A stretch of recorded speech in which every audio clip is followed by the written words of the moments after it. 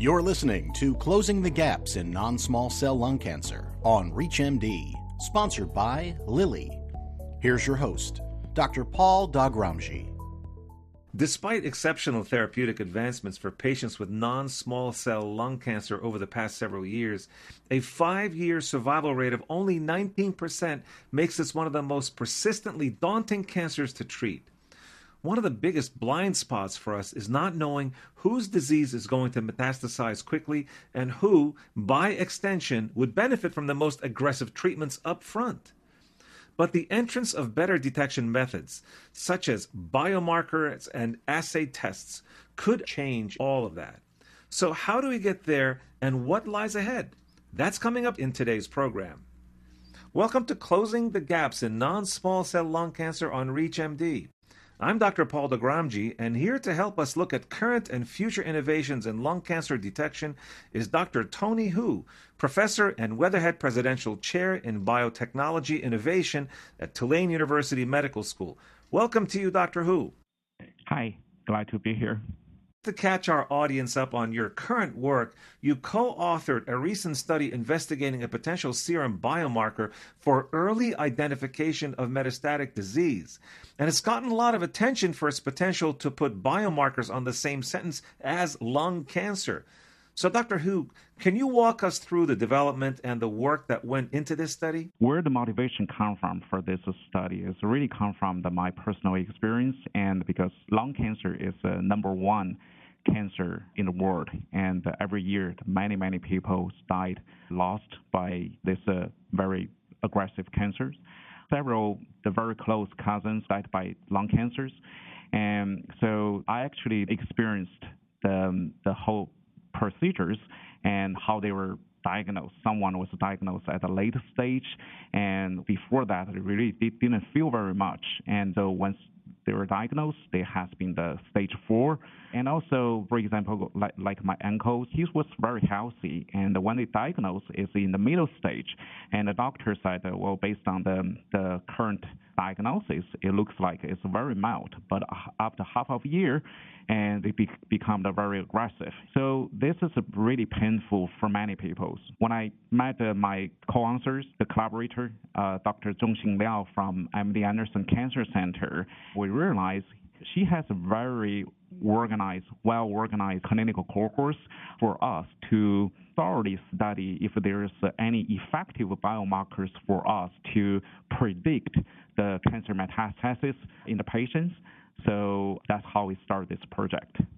Very interesting. So can you speak to this journey, Dr. Hu, towards identifying biomarkers for such an aggressive disease, and how your background as well as those of your colleagues helped advance the cause? Well, my background is pretty similar as many other scientists. I was trained in the biomedical engineering, and then we started biomarker discovery based on the nanotechnology. So many other people work on the same field, and we respect each other. If you really like to know what's the difference between our research and others, and I think I would say we really like to focus on a biomarker which can provide the very strong diagnostic power. There's many the biomarker spaces in the field. For example, circulating tumor cell, circulating tumor DNA, or cancer antigens.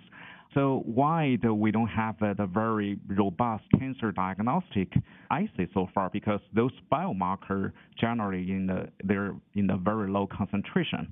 And for example, like the cancer circulating tumor cell, and probably in the milliliters of blood, you can detect a single digit of cells. So the low concentration of those biomarkers will result in the false positive and false negative issues.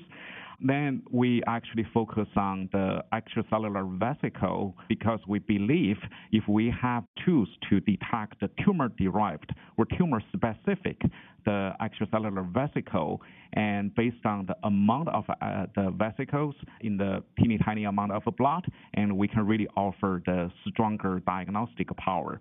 And for example, every single tumor cell can secrete 10,000 vesicles every day. And in the 1 microliters of plasma or serum, and you can detect 10 to the 7th power vesicle. So again, if you have the way to specifically capture the tumor-specific extracellular vesicles, and the diagnostic power on this assay should be much greater than others. Let me track back to a basic question for you. Why has it been so hard to pinpoint biomarkers or any other means of detecting patients with the most aggressive lung cancer types early on? Well, that's a really good question. That's why we want to trigger the blood-based biomarker discovery. And right now, the most diagnostic method for lung cancer, or gold standard, is rely on the invasive method and to confirm these patients have the lung cancer. So imaging technologies or the tissue slide, and so it's not always available. And if a patient really don't feel any strong symptoms, they won't do this because it's very expensive and time-consuming. And so if you have the blood test, and it could be handled pretty easily, they can quickly give the patients some feedback. So that would be very ideal. So we have a lot of the cancer screening tests based on the blood test, but those markers, there is no much specificity. And sometimes as I mentioned for your last question, if the biomarker is in a very low concentration, they won't be very sensitive either. So we really need a biomarker with the confirmative message, and also at a little bit higher amount for us to capture, then we can offer the strategy for early detection. For those just tuning in, you're listening to Closing the Gaps in Non-Small Cell Lung Cancer on ReachMD. I'm Dr. Paul Doghramji, and today I'm speaking with Dr. Tony Hu, senior author of a study examining a potential biomarker for early identification of metastatic lung cancer. So, Dr. Hu, we alluded to there being various ways in which lung cancers could be detected earlier. From your vantage point in the biotechnology field, what research avenues are you most excited about these days? Well, many things. There's many things happening, right? So back to 10 years ago, when the people first heard the personalized diagnosis, we're pretty excited. But with the development of multiple technologies, right now that we have more options to conduct personalized diagnosis research. And so at the NCI, the sponsored the network, which is called the Early Detection Research Network. So there is many teams. They make the joint effort in providing the personalized diagnostic solutions. And so later on, based on the different biomarkers contributed, probably including ours, and that the doctors can offer the more specific or more personalized the solutions for each patient. That will be pretty ideal for cancer management. And talking about others, I think AI, that's another very exciting field for diagnosis. And also, we also need more materials-driven the detection assay, and like the nanomaterials and others. And for the therapy, of course, the immunotherapy got the great the development recently, especially for lung cancer. But we still have something to address, and the side effect, how to evaluate or how to do the risk assessment for those side effects triggered by the immunotherapy. That could be the next target for us. What are you seeing from other clinical or laboratory-based fields for research that holds a lot of potential to improve early detection of lung cancers? Many group is working on the next generation sequencing and AI. So it's also the breakthrough discovery in the imaging technologies, and all of them is contributing for the personalized diagnosis. And lung cancer, based on their natures, it could be quite different between each individuals.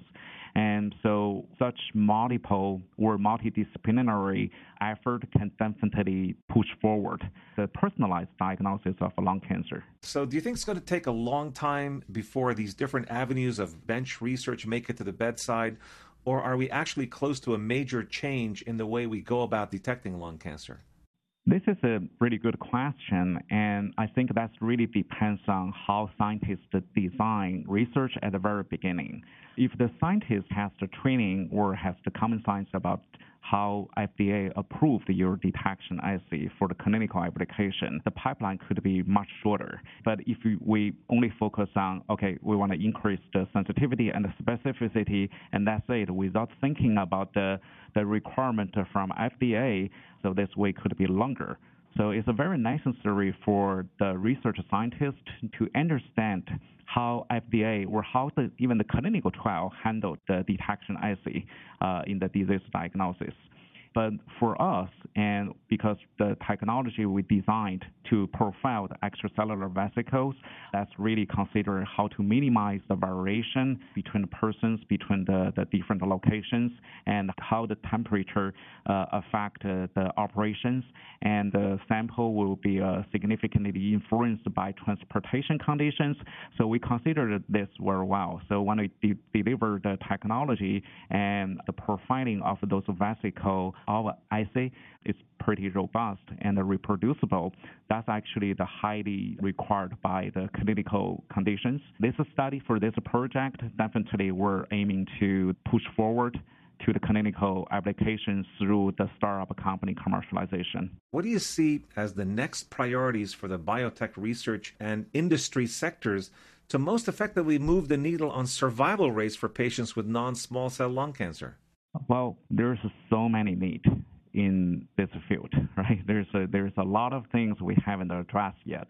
I think the commercialization or the industry should focus on collaborating with not only the research scientist and also the public health researcher, because the scientists in the public health field can better understand how the human living behavior affect the spread out of this disease, and also the commercialized industry should also focus on producing the more convenient kit for people to screen themselves. So that would do a better job in controlling the disease. So, Dr. Hu, before we wrap up, do you have any other thoughts you'd like our audience to take away from your topic today? Well, I would say that for not only for cancer, lung cancer, breast cancer, pancreatic cancer, and also for other infection disease, we need a lot of effort, not only from the scientists, also from the industries, from the clinic, and also from the government. But right now, for biomedical field, and I think the joint effort is still not enough, especially the international effort. So I really urge all people from any field, and they can open mind for scientific collaborations. So it's very necessary to keep fighting with the different type of pathogens. Well, with those parting comments, I want to thank my guest, Dr. Tony Hu, for walking us through some current and future innovations in lung cancer detection. It was great having you on the program, Dr. Hu. Thank you so much. You've been listening to Closing the Gaps in Non-Small Cell Lung Cancer, sponsored by Lilly. To access other episodes of this series, visit reachmd.com/NSCLC, where you can be part of the knowledge.